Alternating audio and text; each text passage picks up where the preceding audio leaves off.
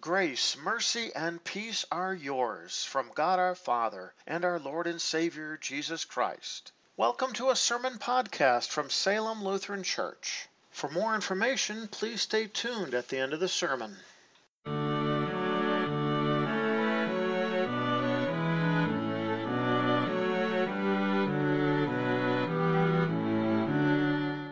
God bless your worship as we gather together once again during this non-festival half of the church year, where the emphasis is on the Christian living. And we're going to hear once again from the sermon, Jesus' beautiful words spoken to technically his enemies, and how we just see this tremendous, undeserved love for those that even hate him, because he truly is a Savior that wants all to be saved and come to the knowledge of the truth. Our first lesson for this 19th Sunday after Pentecost is found recorded in the book of Isaiah chapter 5, beginning at the first verse. Let me sing for my loved one a song about my loved one's vineyard. My loved one had a vineyard on a fertile ridge. He dug it up and gathered the stones out of it. He planted it with the best vines. He built a tower in the middle of it. He also cut a winepress into it. He expected it to produce clusters of sweet grapes, but it produced only sour grapes. So now, you residents of Jerusalem and you men of Judah, judge between me and my vineyard. What more could I have done for my vineyard that I have not already done for it? When I expected it to produce clusters of sweet grapes, why did it produce sour grapes? Now let me tell you what I will do to my vineyard. I will take away its hedge, and it will become a pasture.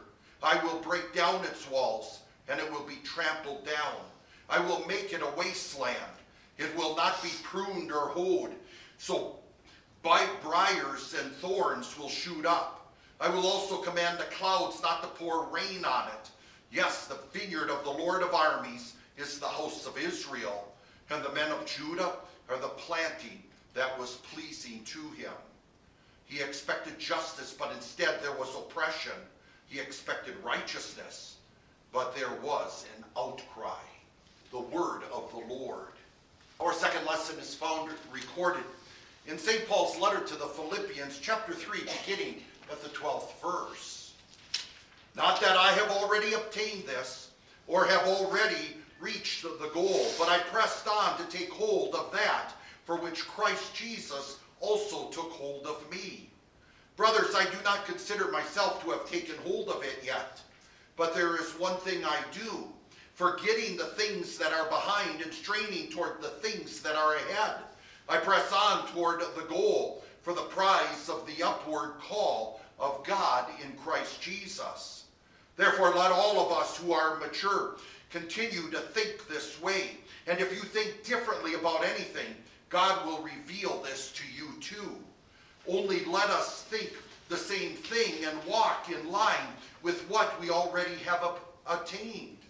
Brothers, join together in imitating me and in paying attention to those who are walking according to the pattern we gave you. To be sure, many walk as enemies of the cross of Christ. I told you about them often, and now I am saying it while weeping. Their end is destruction.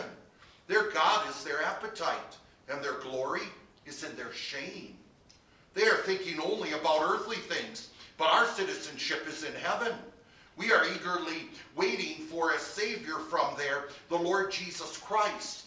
By the power that enables him to subject all things to himself, he will transform our humble bodies to be like his glorious body.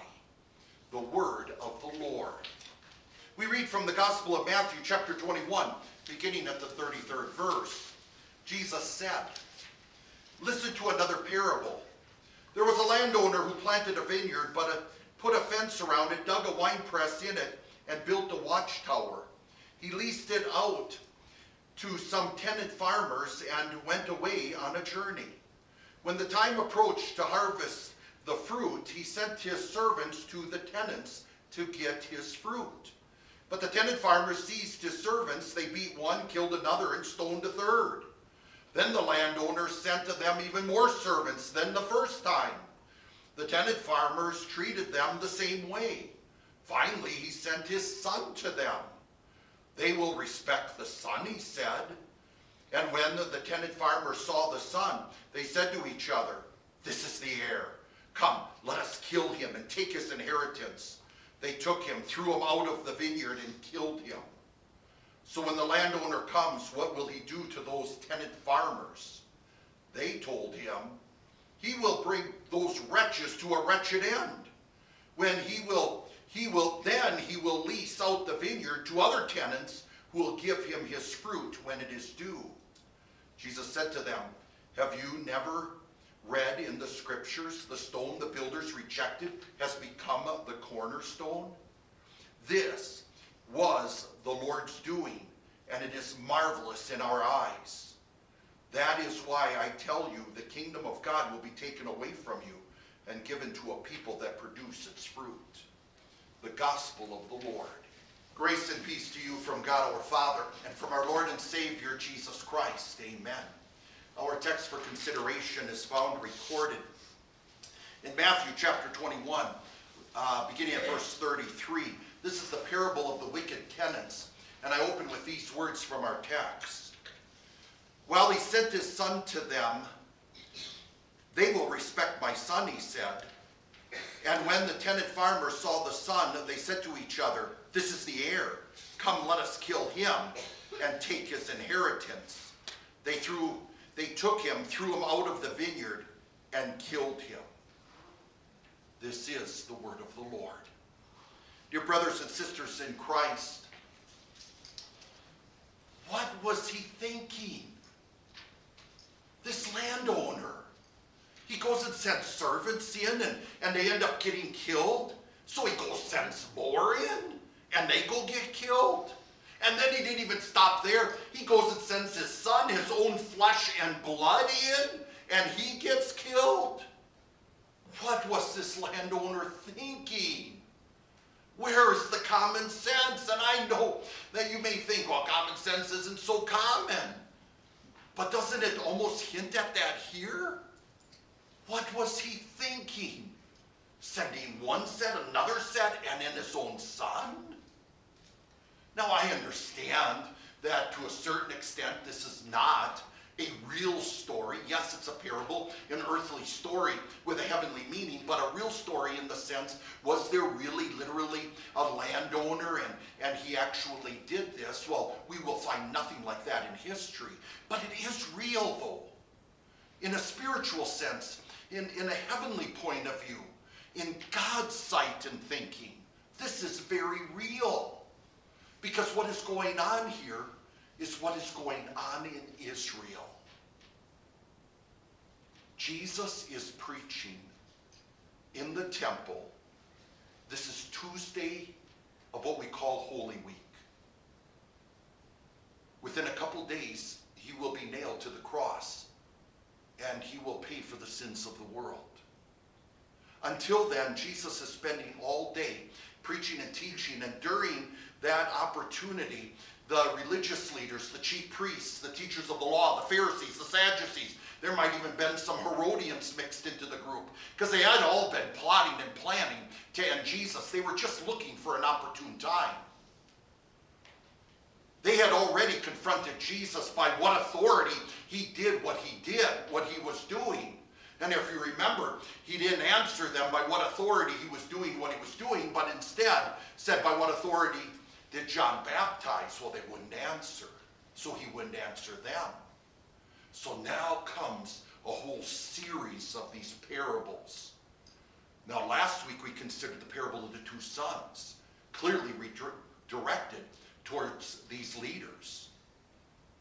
This parable is the same way, directed right towards them. This is a warning to them, and really a strong warning to them.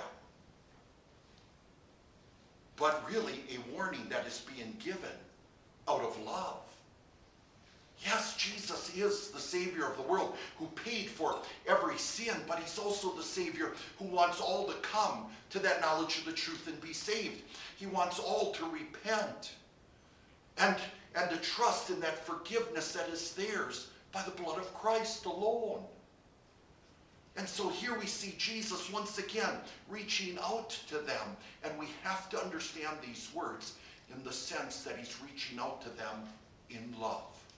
Undeserved love, but love none the sense. Love. When he starts telling the story about this landowner who decided to build a vineyard. And we're told that he planted the vineyard, he put a fence around it, dug a wine press in it, and even built a watchtower. He didn't spare any expense when it came to this vineyard. He didn't just plant a vineyard and walked away and hope for the best. He gave this vineyard the best. He gave it not only so that it could thrive and so that it could do well, but he even set up, like the watchtower, an opportunity to protect it, and especially against the thieves and enemies. He went above and beyond when it came to this vineyard. And then he rented it out to some tenant farmers. Now, the Israelites knew this. I mean, they knew how tenant farmers worked. They knew that, okay, these are tenant farmers who actually don't own the land, but all they do is manage it and take care of it. And then, of course, part of the rent is you would give to the owner part of the fruit, part of the harvest. This was an agreement that was made. And then, of course, whatever is left after the agreed upon amount would benefit the tenant farmer. It seems like it's a really wonderful relationship, especially if you're looking at a bumper year. Now, the owner, he goes on a long journey and he sends in his servants in his behalf. And when he goes to send in his servants, of course, these servants are going to pick up their share of the harvest. This was the agreement. This was to be expected. He wasn't asking for anything above and beyond. But when the servants got there, the tenant farmers didn't give their fair share. In fact, they gave nothing at all, except they beat one, they killed another, they stoned a third. If you put all those three together, what did they do? They made sure that these guys didn't just simply die, but they died a horrible, violent death. They made sure that these guys suffered before they ended up. It almost sounds like mercy killing after all that. And of course, what are they ultimately doing, these tenant farmers? Sending an awfully strong message to that landowner. So the landowner decides to send even more servants, more than the first time. We don't even know how many he sent the first time, but it was more. And they go and get treated the same way. They beat one, they killed a second, they stoned a third. And they made sure they suffered when they died. Yep, they made sure they sent a message to the landowner. Now, what does this all mean so far? The landowner has to be God the Father. Not just God in the general sense. Remember, our true God, our triune God, is one God who is Father, Son, and Holy Spirit. So this is God the Father because we hear of the Son later. So when we're thinking of God the Father, this is the one who's the maker of heaven and earth. This is the one who has almighty power. This is the very God who is just and holy and demands that in the way we treat one another. The vineyard, well, we heard from Isaiah that the vineyard is pointing to Israel. Israel's the vineyard. This was something the religious leaders would have been very familiar with because they were supposed to be experts in the Old Testament Bible and law and teachings. Israel was the vineyard that God gave everything to them. And yet, what do we hear from Isaiah? They produce sour grapes. So who would be the tenant farmers?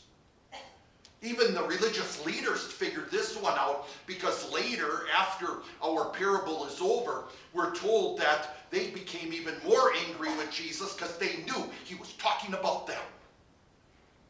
And so yes, the wicked tenant farmers are the religious leaders of Jesus' day.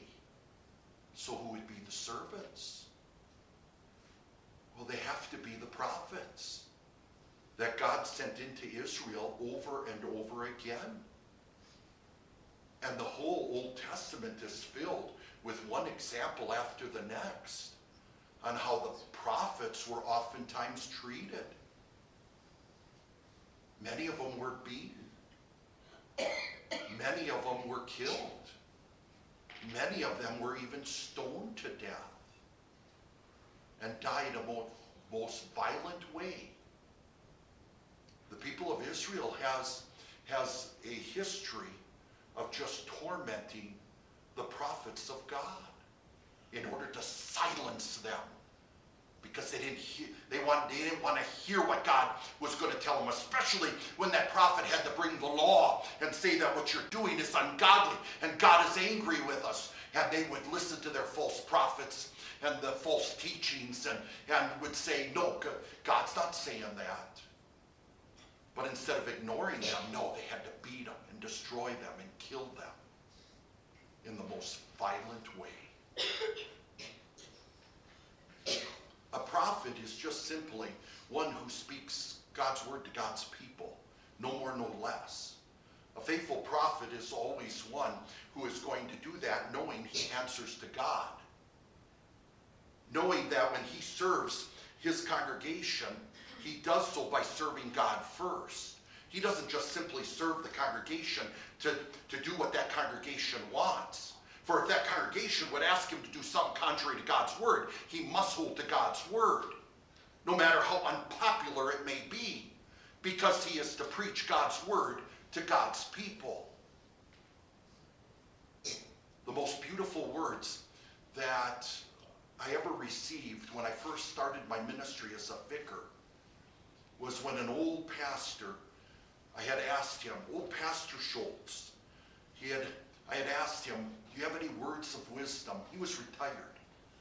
Any words of wisdom for a young guy starting out? And he spoke 3 Hebrew words that were simply, thus saith the Lord. In other words, so says God. Those words are used over and over in the Old Testament. And God said, and so God said, and God said. He said, you hold to that. Hold to God's word. Be faithful to God's word. Stand firm on God's word. And your ministry, no matter what happens to it, will truly be a blessing.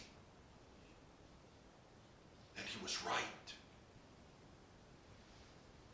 So respect the pastors and teachers that God has called and has sent among you.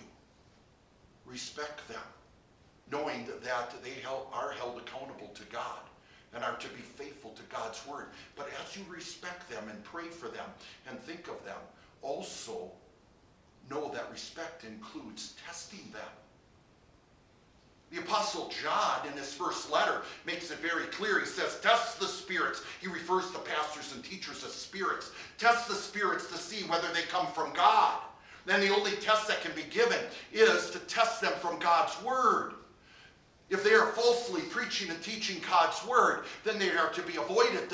Then they are ones to be stayed away from. Even Jesus warned his people when he was here on earth. Watch out for false prophets. They come to you in sheep's clothing, but inwardly they are ferocious wolves. Don't be so quick to just listen to whatever whim or whatever teaching or whatever thoughts out there because it sounds good or it sounds religious or it sounds wonderful. You stick to God's word, you hold to God's word, and you apply God's word as you demand your pastors and teachers to preach that word. Because they are called by God to be faithful. And an unfaithful one will be held accountable to God. Let's get back to the story. Now he sends the landowner, sends in his son. And when his son goes, maybe they'll treat him better, was the conclusion. But as soon as he went there, they plotted and planned to kill him. In fact, they took him out of the vineyard when they murdered him. And not only that, they even had the audacity to speak about, oh, let's kill him and take his inheritance, for he is the heir. But the father is still living. If the father is still living, then they're not going to get the inheritance. What were they thinking? Taking the heir and ending the son while the father is still living? And because you went and killed his son, now you think the father's going to give you the vineyard? This reminds me constantly on how foolish unbelief is, and how silly and ridiculous and irrational and illogical it is to reject a Savior who paid for your sins in full, and then start to think that you by your own goodness can earn heaven, when in actuality all the praise and glory belongs to God and God alone. And then we have to ask the question, well, who is the Son? Well, obviously it has to be Jesus. His miracles prove he's the Son of God, but also Jesus quoting the Old Testament scriptures and showing how he's fulfilling them all, how they all point to him, is proof that he is the Son of God. He even himself quoted a scripture that said, the stone the builders rejected has become the cornerstone. Some translated the capstone. Literally, it actually is two words. It is the head of the corner. And this head of the corner can refer to like a cornerstone, which is the first stone you build, and that is that cornerstone, really the most important stone. You have to make sure it's plumb. You have to make sure it's square. You have to make sure it's put in just right, because all the other stones build on it. It's the most important piece in the entire building. If it is the capstone, which many translate, well, that's the stone that was kind of triangle-like. It was not the square stone that you would use for a wall. No, it was a stone that ended up being used in the archway on top. It was also known as the keystone. That's the stone that held the pressure from above and kept the arch together from that pressure above. It became the most important stone. That stone gone, the building comes toppling down. The arch will not stand, and it will not hold. Either way, this is the most important stone, and this was the stone being rejected in unbelief. My dear friends, this is a reminder for us all that when it comes to preaching and teaching, the heart of it is Jesus Christ. He's the most important piece. But not only with preaching and teaching, but also with counseling. My job as a minister of God is not to simply solve people's problems or to fix their problems. No, my job is to proclaim to them Jesus Christ, knowing that the Holy Spirit works through that gospel message to build in one's heart, that believing heart that clings to Jesus, and along with it, all the blessings that come from him, like peace and hope and eternity and forgiveness and comfort and joy. These are the blessings. So it's not my job to fix people's problems. No, I've been called to give people what we all truly need, myself included. Jesus Christ and him crucified. He is the most important piece. Let's get back to the story. Now Jesus asks a question. So when the landowner comes, what will he do to those tenant farmers? Now Jesus has asked questions like this before. What's interesting is the answer that they give, and Jesus doesn't really respond to their direct answer. In other words, this parable is so unique that what answer they gave, Jesus accepted. And so, in answer to their question, they, the religious leaders, those that have been questioning Jesus' authority, those that have been rejecting him in unbelief, reply, he will bring those wretches to a wretched end. Then he will lease out the vineyard to other tenants who will give him his fruit when it is due. Even these religious leaders were calling for justice and fairness. And that is always how our Lord rules in everything he does. Isn't it interesting that these enemies of Jesus were describing the very punishment that they themselves are going to face one day because of their unbelief? The landowner is gone. He has gone on a journey, but he will come back. That's the plan. We don't know when he's going to come back. We just know he's going to come back. But if he takes a long time in coming back, the temptation is to think maybe he won't come back. But the truth of the matter is, no matter how long he takes, he is coming back, and his servants must be ready. And those that have rejected the Lord in unbelief, on that last day, that judgment day, they will face a harvest day where all souls will be picked off this earth, because the whole earth is going to be destroyed by fire. The Bible makes that clear. And on that last day, all souls will be judged. The believers will be taken to heaven with the holy angels and will enjoy being in the presence of the Lord forever in pure joy. The unbelievers will be sent to hell because of rejecting the truth that Jesus is the Son of God, that Lamb of God who has taken away the sin of the world. And on that day, no one will be able to say, it is so unfair. God never gave me a chance. Hey, he built a vineyard. He put a fence around it. He dug a wine press. He built a watchtower. He called for faithfulness. Over and over, he sent in the servants. Over and over, they were rejected.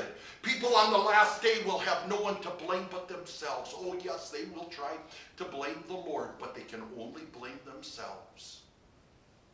Because God's final judgment will be just, and it will be fair. Until that day comes, my dear friends, do not give up the Lord in unbelief. Do not join in what's popular by the world today. You stand out so different from others because you have a Savior, and you know who that Savior is. Continue to grow in his word. Continue to take that word and pray on it as we pray for even each other. And above all, share that holy word with others, knowing who you really are.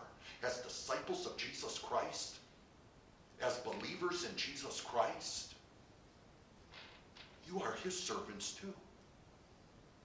Amen.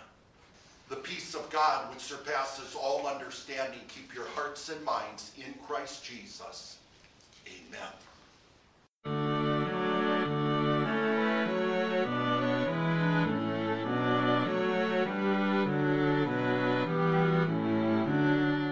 Thank you for taking the time to listen to a sermon podcast from Salem Evangelical Lutheran Church. If you have any further questions or would like to learn more about Salem Lutheran and its ministry, please check out our website at www.salemevlutheran.org. Once again, that is www.salemevlutheran.org. May God bless you today and every day.